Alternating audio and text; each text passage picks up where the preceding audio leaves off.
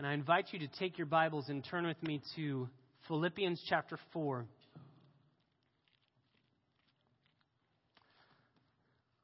Philippians chapter 4. We are currently in a little mini-series in the book of Philippians dealing with this section where Paul is telling this church to stand firm. We find those words in chapter 4, verse 1, where he says, "Therefore, my beloved brethren, whom I long to see, my joy and my crown, in this way stand firm in the Lord, my beloved." So he's telling them, you must stand firm.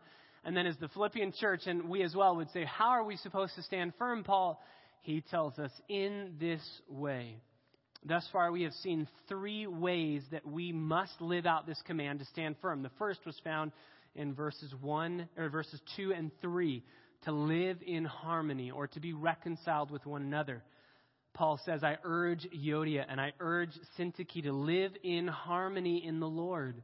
Indeed, true companion, I ask you also to help these women who have shared my struggle in the cause of the gospel. They've ministered with me, together with Clement also and the rest of my fellow workers whose names are in the book of life. They're believers, they're saved. This isn't, they must not be saved. They're saved. They are just squabbling over some matter of how the church is run or something that they don't like. It's not a matter of doctrine. It's not a matter of theology, because Paul would have corrected it. It's just some divisive spirit. They don't like one thing that's going on, and they will be up in arms about it. So Paul says, if you are to stand firm in the faith, you must be reconciled. You must race to reconcile and live in harmony with each other. Secondly, you must rejoice in all circumstances. This is found in verse 4. Rejoice in the Lord always. Again, I will say rejoice. If you're squabbling about some divisive matter and you are not unified over something, usually rejoicing about that matter will take care of it. Rejoice in the Lord. Don't worry about your circumstances. You might not like something that's going on. Don't rejoice in your circumstances. Rejoice in the Lord. He is unchanging. He is always the same. Then, number 3, we saw last week, we must be known. If we are to stand firm in the Lord, we must be known for a gracious humility or a gentleness. This is verse 5. Let your gentle spirit, and we define that as gracious humility, be known to all men. And Paul gives us the motivation because the Lord is near. He is coming quickly. And as he comes, he will vindicate you if you have been wronged. He will judge you if you are the offending party. If we are to stand firm in the Lord, we must live in harmony, rejoice in all circumstances, and be known for a gracious humility. But that's not all. We come to very familiar verses. We come to very difficult verses, challenging verses, practical verses. And so we could have taken all of these steps in one sermon and just gone through them. But I believe that this is worthy of taking an entire sermon to deal with the issue of anxiety, to deal with the issue of worry. I've heard it said that worry is like a rocking chair. It gives you something to do, but it doesn't get you anywhere. You just sit back and keep on going back and forth, but it won't get you anywhere. The word worry comes from a German word spelled W-O-R-G-N-E in the English. I think if you were German, you'd pronounce that Würgen. That probably isn't right, so if somebody knows how to pronounce that, let me know. But that word in German literally means to choke or to strangle, and we get our word worry from that word. So what is worry? Technically, we could say, based on that word, that it is nothing more than a mental strangulation. It's a strangling of your mind. Something is going on around you that incapacitates you because you are so focused on it and so concerned about it that your mind is choked or strangled. We worry every day, if we are honest. We worry all the time. Our culture breeds a sense of worry. Just turn on the news and you'll become worried. It's all over the place. But Paul says if you are to stand firm and be immovable and unshakable and let nothing turn you or change your footing, if you are to stand firm in the Lord, you must not worry but pray instead. That would be our fourth point. So we have live in harmony, rejoice in all circumstances, be known for gracious humility, and if you want to stand firm, number 4, don't worry, but pray instead. Notice it's not don't worry, be happy. It's don't worry, pray instead. Don't worry, pray instead. The verses that we're going to look at this morning, verses 6 and 7, say this: be anxious for nothing, but in everything, by prayer and supplication with thanksgiving, let your requests be made known to God. And the peace of God, which surpasses all comprehension, will guard your hearts and your minds in Christ Jesus. Very simply, in these 2 verses, we find 3 points. Just the negative, the positive, and the promise. The negative command, this is what you are not allowed to do. The positive command, this is what you do instead. And the promise, if you do what God commands you to do, this is what will happen. Negative, positive, and the promise. Number 1, the negative. Paul very clearly starts in verse 6 by saying, be anxious for nothing. Literally in the Greek, there's a way to construct the Greek so that this would literally read, stop being anxious about anything. That's literally what this says.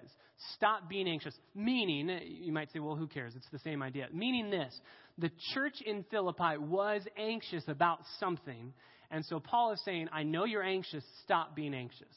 So it's not looking ahead to say, you're not struggling with this, but I'm encouraging you, you're going to struggle with this in the future, so don't be anxious, like a proactive precursor. What he's saying is, you're struggling right now. You're anxious about something right now. Stop being anxious for anything. Don't do it. And notice who's saying this. I think we would often say, well, that's easier said than done, and I would agree with that. But notice who's saying these words. A man who is in prison with the likelihood of being beheaded for proclaiming the gospel. And while he's in prison, we saw in chapter 1 that all of his so-called friends are preaching the gospel and maligning Paul and his character. If there's anybody who had the right or the justification to be worried and anxious, it would have been Paul. And yet Paul says, I'm not anxious, and I'm commanding you, do not be anxious. Stop being anxious about anything that's going on. Now, we don't know exactly what they're anxious about. In context, maybe they're anxious about the dealings of these 2 women, that they are fighting together. Maybe it's those 2 women and their anxiety, but this is a plural command to everybody. It's not just these 2 women now, it's everybody. So it's the church as a whole. Maybe they're anxious about Paul. Maybe they're anxious about what's going to happen if Paul dies and what's going to happen to our church. Whatever it is, the bottom line is Paul says, stop being anxious. Don't do it. What is anxiety? What does this word anxious mean? We have to be clear about this because that word by itself is not a bad word. Similar to the word lust in the Greek, lust by itself is not a bad word. We've given it a bad connotation, but it's not a bad word by itself. It's bad when it's connected to something bad. Paul says that he lusts to be in heaven. That's a good desire. It's just a strong desire. Same thing with this word anxiety or anxious. The word in the Greek just means concern, care, or worry. A strong concern, a strong care, or a worry. But here's what I want to encourage you with. I think if we were to be very specific and technical with this verse, we would say this: stop being sinfully anxious about anything. Because there are many passages in the Bible that use this word care or concern in a positive light. Let me give you just a couple. Psalm 38, verse 18. You can just write these down. We're not going to go to these, but Psalm 38, verse 18, the Greek translation of the Old Testament, the Septuagint, uses this word in a passage that says this: I confess my iniquity. I am full of anxiety because of my sin. So David is filled with anxiety because of sin. We've talked about this before with letting guilt do its job and then throwing guilt away. When we sin, a necessary consequence of that is an anxiety about how we are dealing with God and our fellow man. And so this anxiety is not bad. It's driving you to deal with it. And that's why David ultimately says, when I confess, it's gone. The anxiety is gone. So it drives you to deal with your sin. That's a good thing. That's a good thing. Philippians 2. You're in Philippians, so just turn a couple pages over. Philippians chapter 2, verse 20 says this. This is a commendation by Paul about Timothy and Epaphroditus. And he says this: For I have no one else of kindred spirit who will genuinely be concerned for your welfare. That word concerned is the same Greek word for anxious that you see in Philippians 4:6. And Paul is obviously commending this. He is a kindred spirit who is genuinely concerned. So what kind of concern and care is not sinful? It's the kind that says, I want to serve and meet your needs. It's a care for our fellow brothers and sisters, other believers in our church or outside of our church. Another passage, 1 Corinthians chapter 12, verse 25, says this, May there be no division in the body, but that instead the members may have the same care for one another. That's the word care there is the same word for anxiety. That they might have concern for one another, be unified together, have unity and concern for one another. That's a righteous concern. Paul wants that. He's commanding that in 1 Corinthians chapter 12.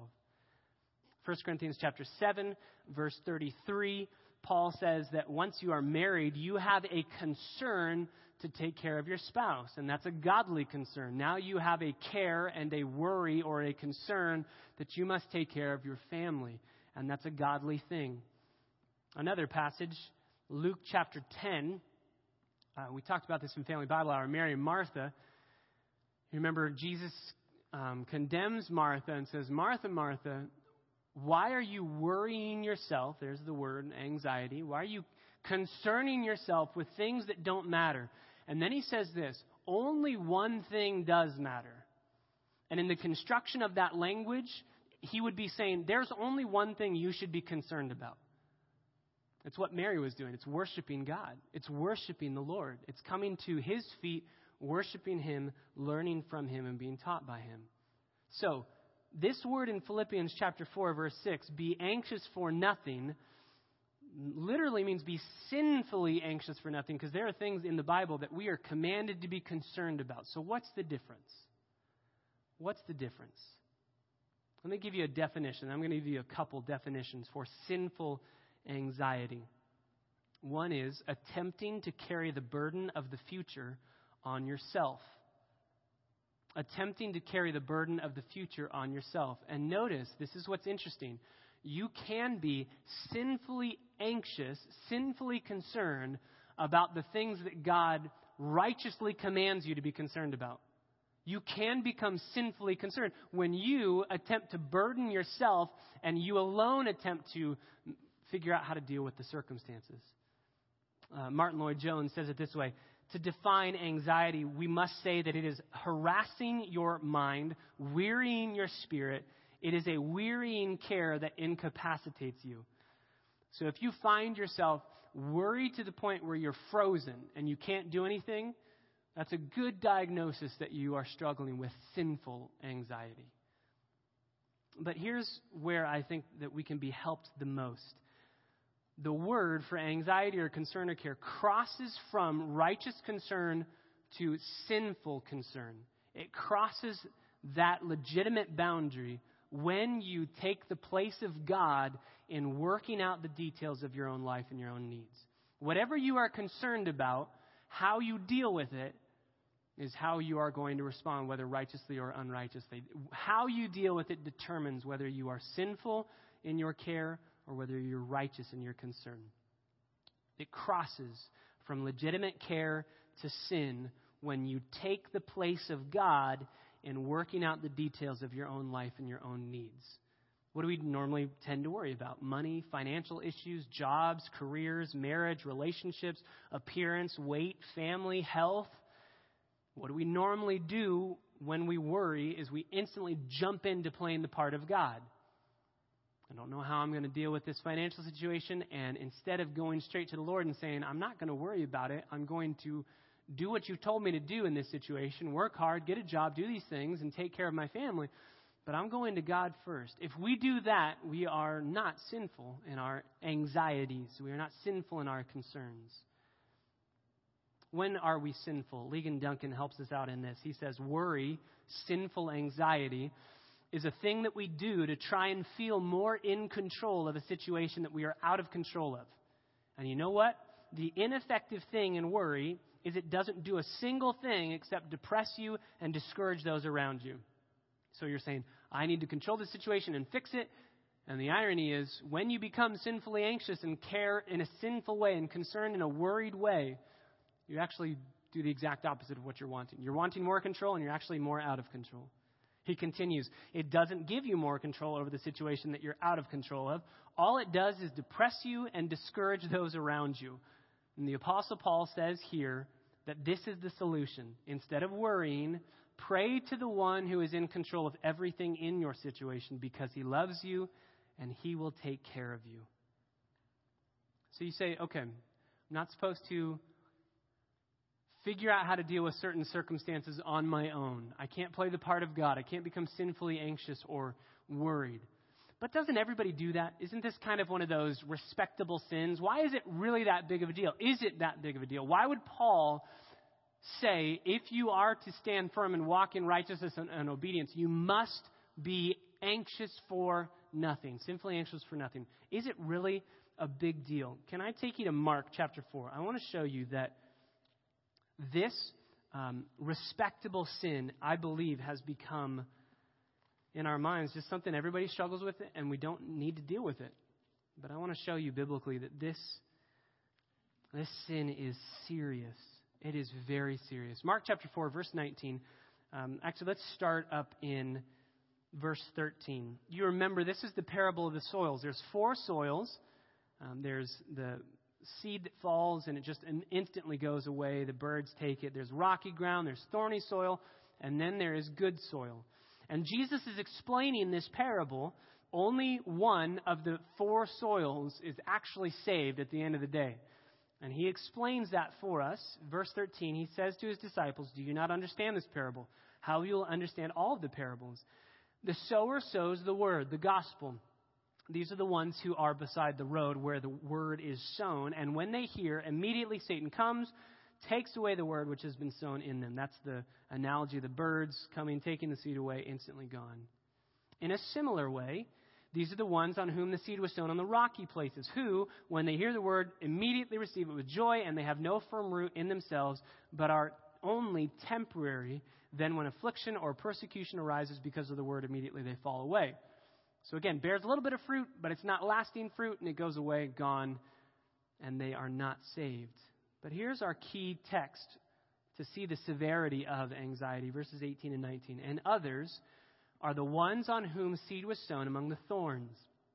These are the ones who have heard the word, but the worries of the world, that's our word, the worries, the cares, the anxieties of the world, and the deceitfulness of riches, and the desire for other things enter in and choke the word, and it becomes unfruitful and proves that they were never genuinely saved.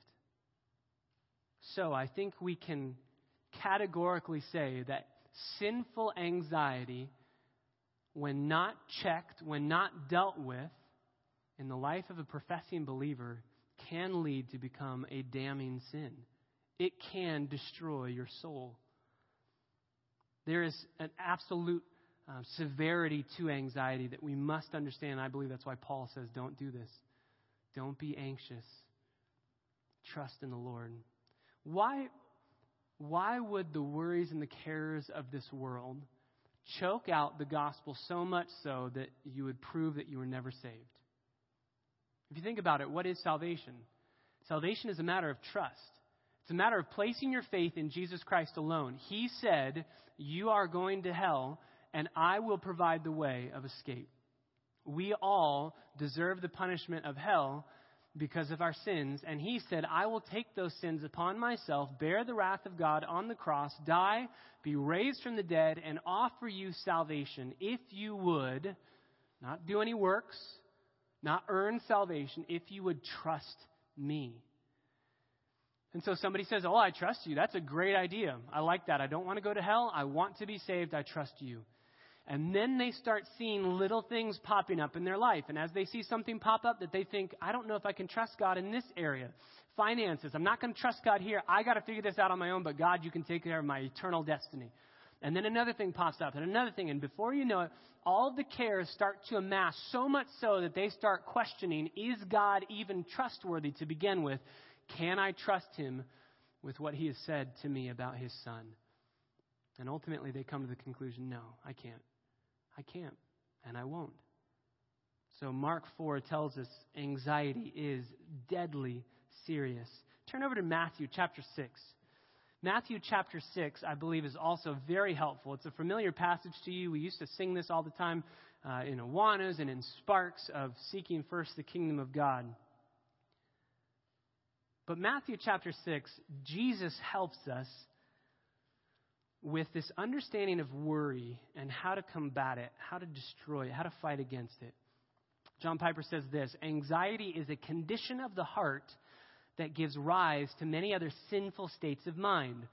Think for a moment how many different sinful actions and attitudes come from anxiety. Anxiety about finances can give rise to coveting and greed and hoarding and stealing. Anxiety about succeeding at some task can make you irritable and abrupt and surly. Anxiety about relationships can make you withdrawn and indifferent and uncaring about other people. Anxiety about how someone will respond to you can make you cover over the truth and lie about things. So if anxiety could be conquered, here's the key. If we can conquer anxiety, a mortal blow would be struck to many other sins. I would say it this way: contained in anxiety are the sins of pride, because you're trusting in yourself, not God, a lack of trusting God, self-reliance, and ultimately unbelief in that area. So, how does Matthew 6 help us? Matthew 6, verse 25. From verses 25 through 24, Jesus is talking about worry. Even the very beginning of it, you can see he says, "For this reason I say to you, do not be worried about your life." He goes on to say 4 different times, do not be worried. That's our word. Do not be anxious. But he tells us what the root of anxiety is. If you drop down, go all the way down to verse 30, the end of verse 30, he gives us what the ultimate problem of anxiety, what the heart issue behind anxiety is. He says, "O you of little faith." We worry because we have little faith. Now, you might hear that and instantly go, whoa, I just struggle with anxiety. This isn't a faith issue. That's really bad news to hear Jesus say, it's not ultimately anxiety you're struggling with, it's faith. I don't like that. That's bad news. I would say it this way. Yes, it is bad news that it's a faith issue. But let's say we're driving home. I get huge pain in my stomach, and it's not just because I'm really hungry. I get a really severe pain, and I think I have to go to the doctor. We go to the emergency room. Doc, what's wrong with me? I don't know what's going on. And they find out that I have an appendix that's about to burst. Is that good news? Not in the moment, but it is good news because they know what the problem is. They can deal with it now. So when we hear your anxiety, my anxiety, our anxiety is really a matter of faith and littleness of faith. It's a lack of trust in God. That's not good, but at the same time, it is good. We can hear it as good news because now we know exactly what we're dealing with. I think another response to hearing Jesus say anxiety is a matter of having little faith, and even Mark 4, you might say, I am anxious every day. Am I even saved? I'm anxious all the time. Am I even saved? I mean, Mark 4 says, if you struggle with this, it's going to choke the word out, the cares of the world. Am I even saved? I would say it this way. There was a video game that I used to play when I was a kid. It was little racing cars. And one of the ways that if you were competing against your friend, that you tried to beat the other friend as you were racing, was there was something you could take, just like a puddle of mud, and throw it on their windshield. And for a moment, they would spin around and not be able to see. Now imagine we are racing for real, and let's say I'm racing against our brother Paul, and Paul throws dirt on and mud on my windshield. Now, I have one of two options. I can either say, bummer, can't see, and I guess since I don't know where I'm supposed to be going and I can't see the finish line, I'm just going to quit. Pull my car over, stop, get out, and leave. I can do that. Or I can say, we have some disruption here of my vision of where I'm supposed to be going. But I don't know if like NASCARs have windshields. I doubt they do. But maybe I'll get out and I'll squeegee it and we'll deal with this. And I'll be a little bit behind, but I know how to work with it. I know how to press on towards the goal. If the goal in our life is strengthening our faith and getting to a place where we trust God in everything, then when the worries of this world come, it's like throwing mud on our windshield. And we can't see God is trustworthy. And we start to look inside and we start to say, I need to deal with this on my own. I need to worry about this on my own. I need to take care of it because I can't see God because this concern and this care of the world is blocking my vision of the glory of God. I would say when we are there, don't quit. Don't say, I must not be saved. Say, you know what? I need to do the work of peeling away, of washing the mud off, of seeing the trustworthiness of God.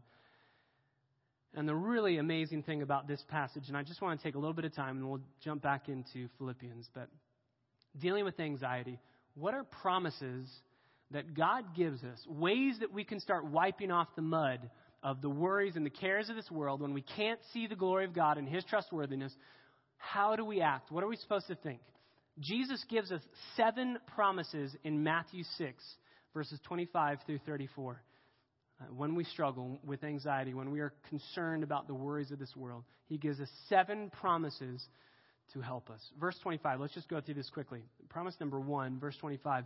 For this reason I say to you, do not be worried about your life as to what you will eat or what you will drink, nor for your body as to what you will put on. Promise number 1, is not life more than food, and is not the body more than clothing? This is an argument from the greater to the lesser. If God's going to take care of all of these bigger things, He will give you the littler things, the lesser things, to take care of the big things. He will be there for you, and He's going to say that again. Verse 26, look at the birds of the air. They do not sow, nor reap, nor gather into barns, and yet your heavenly Father feeds them. This is promise number 2. If God is willing and able to feed insignificant creatures like birds, He will be able to be willing and able to feed and take care of you. You are of much more value than birds, and He takes care of birds very well. He knows when one of them falls. He takes care of them. Verses 27 and 28, this is a promise of sorts. And who of you, by being worried, can add a single hour to his life? And why are you worried about clothing? Observe how the lilies of the field grow. They do not toil, nor do they spin. Yet I say to you that not even Solomon in all of his glory clothed himself like one of these. The beginning of verse 27 is really the promise of the reality that anxiety doesn't work. If you want to try the route of controlling your situation by being anxious, Jesus just kind of trumps that and says it doesn't work. It won't work. You can't gain another hour. You can't add any time to your life by being worried. And then, point number 4, promise number 4, Jesus says you're of greater priority than the flowers. Verse 30, if God so clothes the grass of the field, which is alive today and tomorrow is thrown into the furnace, will He not much more clothe you, O you of little faith? So He says, I take care of all the grass, the flowers, I take care of all of that. I will clothe you. You're much higher priority than a flower. Be encouraged. You are much higher on the totem pole in God's economy than a flower. And God takes care of the flowers, so He will take care of you as well. Verse 31, this is our 5th promise. Do not worry then, saying, what will we eat, or what will we drink, or what will we wear for clothing? Because the Gentiles eagerly seek all these things, and your heavenly Father knows that you need all these things. So this is the promise of the fact that God's not ignorant about your needs. God knows. Sometimes I believe that's why I'm anxious. I think, okay, this is so insignificant that God doesn't care about this issue, so I'll deal with this one because I know I can deal with it, and God will deal with the big things. God's not ignorant. He knows all of your needs, and He's not indifferent to any of them. Number 6 is found in verse 33. But seek first His kingdom and His righteousness, and all these things will be added to you. The promise that if you give yourself to God's cause rather than fretting about your own private needs, God will make sure that you have all that you need to do His will and to glorify Him. The promise, take care of what God has given to you to do in obeying the Lord, and He'll take care of your needs. And then the last promise, promise number 7, is found in verse 34. So, based on everything Jesus has said, do not worry about tomorrow, for tomorrow will care for itself. Each day has enough trouble of its own. This is promise number 7. God will give you the mercy and the grace to handle every problem of every specific day. You remember 1 Corinthians 10, where Paul says that no temptation has overtaken you but what's common to man, and God is faithful. He will provide the way of escape for you. He's never going to give you anything greater than you can handle as you trust in Him and His character. So you can't add any days to your life about worrying. It doesn't even do anything. In fact, it probably shortens your life because you are trying to deal with things and so stressed out that your heart starts having heart palpitations and you become so anxious. It probably takes away hours. And you might look at this passage and you might say, well, I don't really worry about what I'm going to eat. We're in America. Don't really worry about what I'm going to drink or what I'm going to wear. So this doesn't really apply to me. Let me give you something to worry about here. Verse 34, don't worry about tomorrow. Don't worry about the day that's coming up tomorrow and every concern that you might have tomorrow. We all have something that we worry about. And Jesus says, stop worrying. Paul says, stop worrying. And Paul and Jesus both say, if you are worrying, you are sinning. You are sinning. So, if we're not supposed to worry, what are we supposed to do? Turn back to Philippians. Let's get the positive. We have the negative, and hopefully the negative is ringing in your hearts and your minds that we all struggle with anxiety, with playing the part of God in the circumstances and trials that come in our lives. What are we supposed to do? Verse 6 of chapter 4. Don't be anxious. Stop being anxious about anything. But instead, in everything, by prayer and supplication, with thanksgiving, let your requests be made known to God. This is number 2. This is the positive. We got the negative. Don't be anxious. What's the positive? Start praying in everything with thanksgiving. Start praying in everything with thanksgiving. Paul uses 2 words here. He says, in everything, by prayer and supplication. Prayer is a Greek word that we normally see when we see the word prayer or when we have the idea of talking to God. It's just literally talking to God. But he also uses this word supplication, which is used more often than not in the New Testament to speak of an urgent need, an urgent matter, something that we probably would become anxious about. So Paul says, talk to God all the time, and especially when those urgent needs, those pressing matters come up, talk to God. Talk to God. Let it be known to Him. Tell it to God. If I can say it this way, the way to be anxious about nothing is to be prayerful about everything. The way to be anxious about nothing is to be prayerful about everything. Prayer produces the exact opposite of anxiety. It produces humility. It produces in us, okay, I can't deal with this on my own. I need you. I can't do this on my own. I won't trust myself. I'll depend upon God. And I think that's why God commands us to pray. Now, you might say, okay, experientially, I've done this before. Pressing matter, struggling with anxiety, I don't know how to deal with this, and I pray. And I don't get the promise. I don't get peace. I don't have peace.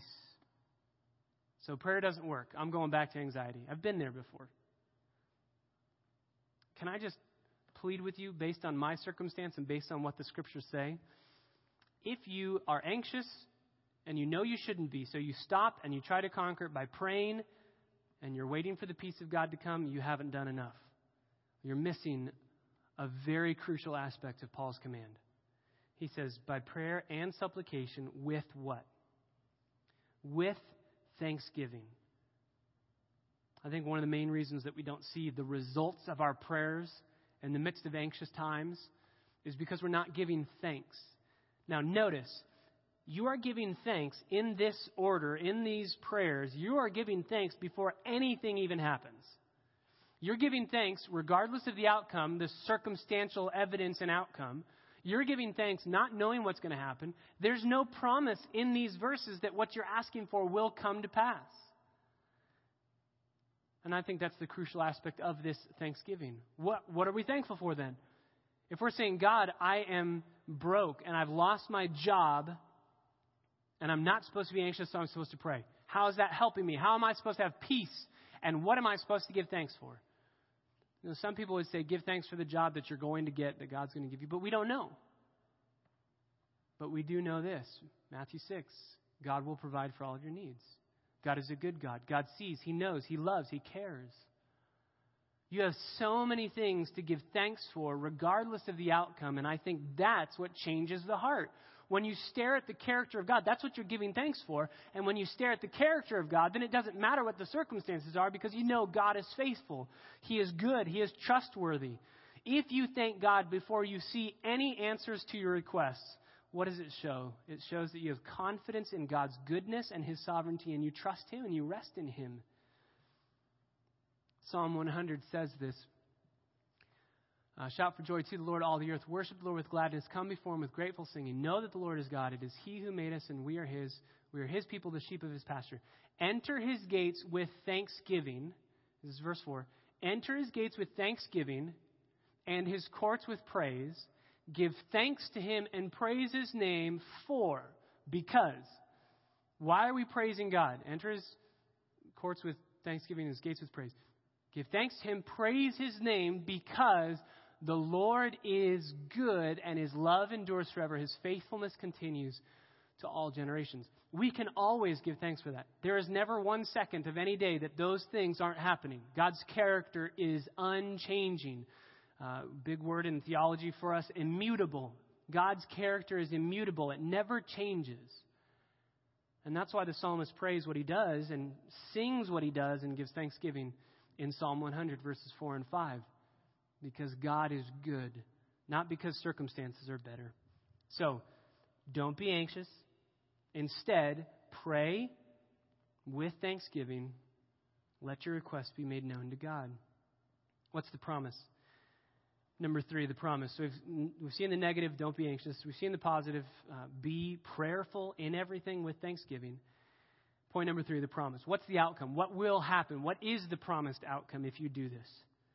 Notice the promise isn't conditioned upon getting what you're asking for. It's not conditioned upon you receiving what you're asking for. This promise happens the moment you live out this command. Verse 7, the promise. The peace of God, which surpasses all comprehension, will guard your hearts and guard your minds in Christ Jesus. The verse doesn't say we're going to get anything that we're asking for. We don't know if we are. We don't know. Now, what is the peace of God? Is it a feeling? Probably, maybe. But I think we can see in this text it's more than that. It's more than just a feeling. It is the serenity in which God lives. It's God's peace. We could say it that way. The peace of God, God's peace. The peace that He Himself enjoys. God is never frazzled. God is never anxious. God is never wondering, is this going to work out the way I want it to work out? God is at peace. And this verse says that we can have the exact same peace. That's what this is saying. God's peace can be ours. It transcends humanity, obviously, because God is supernatural. So He's saying you can have a peace that is infinite, that is supernatural. You can have a peace that transcends anything you can even comprehend or begin to understand. God's peace can be yours. It surpasses all comprehension, obviously, because it's an infinite being's peace given to finite beings. And here's the promise. It will guard your hearts and your minds. That word guard is a military term. It's keeping watch over. It will protect. It will encircle. It will hold your mind and your heart steady. What is it guarding against? It's guarding against the sinful fleshly tendencies to kick into, I got to do this mode. It's guarding against that because that will not bring us peace. That is not the peace of God that we get to live in. That is fleshly worrying and anxiety. When stressful situations come, we instantly kick into human mental product and effort to fix it mode. But this is supernatural, spiritual peace beyond understanding. And so Paul says, if you pray with thanksgiving and let your requests be made known to God and trust in Him and rest in Him, then you will have His peace, the peace that God Himself enjoys. And notice where the peace ends up and the guarding end up becoming a part of. They're not a part of your circumstances. Your hearts and your minds are guarded. That's because your hearts and your minds are where the battle is. That's the battlefield, the battleground. That's where you need to fight. It's not about take the circumstances away and change them and I will be at peace. It's leave the circumstances. They don't need to change. I can be at peace because my mind and my heart are stayed on the promises of God and I rest in His peace. And we know the truth. If you go just a couple verses down to verse 19 of chapter 4, Paul writes, "My God will supply all your needs according to His riches and glory in Christ Jesus." He will do it. Whatever it is that you need to glorify Him, you will be given if you trust in Him and give thanks. Now, I want to be practical here. How does this work itself out? How do we apply these truths? What does it look like in real life? The reality is, let me give you two. I find this encouraging. Maybe it's not, but I think it's just reality. Two encouraging verses that remind us the issue here is not, I want to be free from anxious circumstances. These verses tell us that anxiety will always come. So I kind of find that encouraging to know this isn't about not being tempted to be anxious anymore. Anxieties come every day. This is how do we deal with the anxieties. Let me give you the verses. Psalm chapter 56, verse 3. I love this. My daughter and I sing this all the time. When I am afraid, I will what? Trust in you. David doesn't say, if I ever get scared, if I ever am afraid. What does he say? When I am afraid. When circumstances come that scare me, that I become so worried about, I don't know what to do. When those things happen, because they will, I will trust in you, God. We know they're going to come. Or, 1 Peter chapter 5, cast all your cares upon Him because He cares for you. This verse, just like Psalm 56, assumes anxieties. They're going to happen. Now, again, maybe that's discouraging. Maybe in some utopian idea we thought, hey, maybe today, because we've heard the sermon, we will never struggle with anxiety ever again. No, we're going to struggle. Probably this afternoon. We'll probably leave these doors, and when we go past the doors, anxieties will come into our hearts and our minds. We will struggle with worrying and sinfully being concerned with sorts of trials and circumstances in our life. It's going to happen. So, practically, what do we do when we're anxious? According to Philippians chapter 4, there's an order. We say, I will stop being anxious. I pray to God, help me, and I cling to His promises. That's just kind of the order of operation. Okay, I can see, I can sense, I know and I feel I'm being anxious because I'm trusting in myself. So I'm going to say, God, I trust in you, help, and you cling to the promise. Pray, promise. That's it. Prayer, promise. Pray to God, cling to the promise. And I want to give you a couple examples of this in Scripture.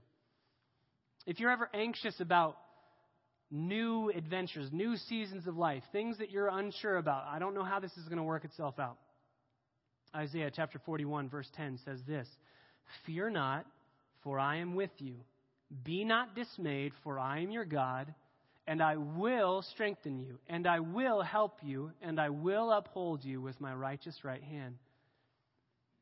So, you're worried about planting a church. What's going to happen? Who's going to come? Who's going to leave? Are we going to have enough money to be able to support it and do outreach and evangelism and all these different things? What if it doesn't succeed? What if we just flop? What's going to happen? Don't be afraid. God's with us. And God will hold us, and God will strengthen us, and God will help us. And He is righteous and just to do that. You pray, God, I'm scared, but I'm clinging to the promise to trust in you. I'm clinging. Are you ever worried that the ministry that you are so busy with is totally useless and not accomplishing anything? You ever worried? I've shared the gospel with that person so many countless times, and they never respond, and this is just pointless. Isaiah 55:11 is the promise you need to hold and cling to. My word shall not return void to me, but it will accomplish that which I purpose and shall succeed for that which I have sent. You say, God, I'm anxious. I think I'm wasting my time. Nothing's getting through. Pray, help me. Cling to the promise. I know your word does not return void, so I trust in you. Are you ever afraid of being too weary to do any work? 2 Corinthians 12, verse 9, my grace is sufficient for you, and my power is made perfect in weakness. Are you scared or anxious about decisions that you're making for the future? Psalm 32, verse 8, I will instruct you. I will teach you the way you should go. I will counsel you with my eye upon you. God says, I've got you in my view. You cannot outrun me. I see you, and I will instruct you as you trust me. Place your trust in me. Are you anxious about facing opponents to the gospel or any form of opposition? Romans 8:31, if God is for you, who can be against you? Are you anxious about the welfare of those that you love? There's a good concern about that, but it can become sinfully anxious, sinful worry when you think it's all on my shoulders. I have to play the part of God in this. 2 verses, Matthew 7:11, my Father who is in heaven gives good things to those who ask him. Ask the Lord. And Mark 10:29-30, all who left everything for Christ's sake will receive 100-fold now in this time, houses and brothers and sisters and mothers and children and lands with persecutions, but in the age to come they will receive eternal life.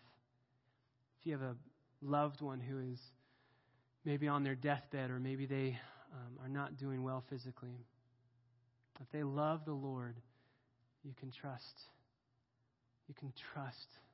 that he has a plan for them and that you will see them again. Maybe you are anxious about being sick. Maybe you're anxious about a disease. Psalm 34, verse 19, many are the afflictions of the righteous, but the Lord delivers him out of them all. Or a promise that you can cling to is Romans chapter 5, verses 3-5. Suffering produces endurance. Endurance produces character. Character produces hope. And hope does not put us to shame, because God's love has been poured out in our hearts through the Holy Spirit who has been given to us. Maybe you're anxious about life in general. Maybe you're anxious about death. What's going to happen when I die? Romans 14, 7-9. So then, whether we live or whether we die, we are the Lord's. Doesn't matter. There's no place in between living and dying. Whether you live or whether you die, you are God's. For to this end Christ died, that he might be Lord both of the dead and the living. One last one. What if you say, I'm anxious about making a shipwreck of my faith? You see people like that in the scriptures. I'm anxious about that. What if all of a sudden I wake up one day and I deny Christ? Or what if it's a slow burn, it's a slow fade, and all of a sudden I just don't care? Philippians 1:6, he who began the good work in you will be faithful to complete it. Hebrews 7:25, God is able to save to the uttermost those who draw near to him through Christ, since he always lives to make intercession for them. So anxiety come, troubles come, you pray, God help. And then you cling to the promise and you trust. And the peace of God, which surpasses all comprehension, is yours. As the hymn says, oh, what peace we often forfeit. Oh, what needless pain we bear. All because we do not carry everything to God in prayer. Can we turn to one last passage together? Isaiah chapter 26. One last passage. Isaiah chapter 26.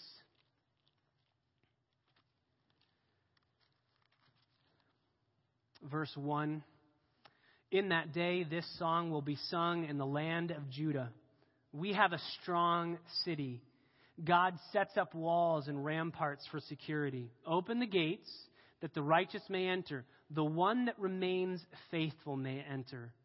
And then here is a very helpful verse. The steadfast of mind you will keep in perfect peace. So we've got everything in Philippians 4. Steadfast, firmly rooted. The steadfast of mind God will keep in perfect peace. Because, why? He trusts in you.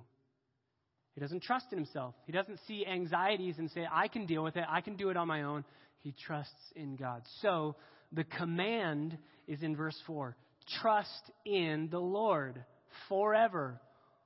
Well, of course we would do that. because we will be kept in perfect peace. Our minds will be steadfast. We will stand firm. So trust in the Lord forever. And if the reasons above were not reasons enough to trust in the Lord, the reasons below will be. Trust in the Lord forever, because in God, the Lord, we have an everlasting rock. That's why Paul says in Philippians 4, stand firm in this way in the Lord. Place your feet upon the rock that is everlasting and eternal.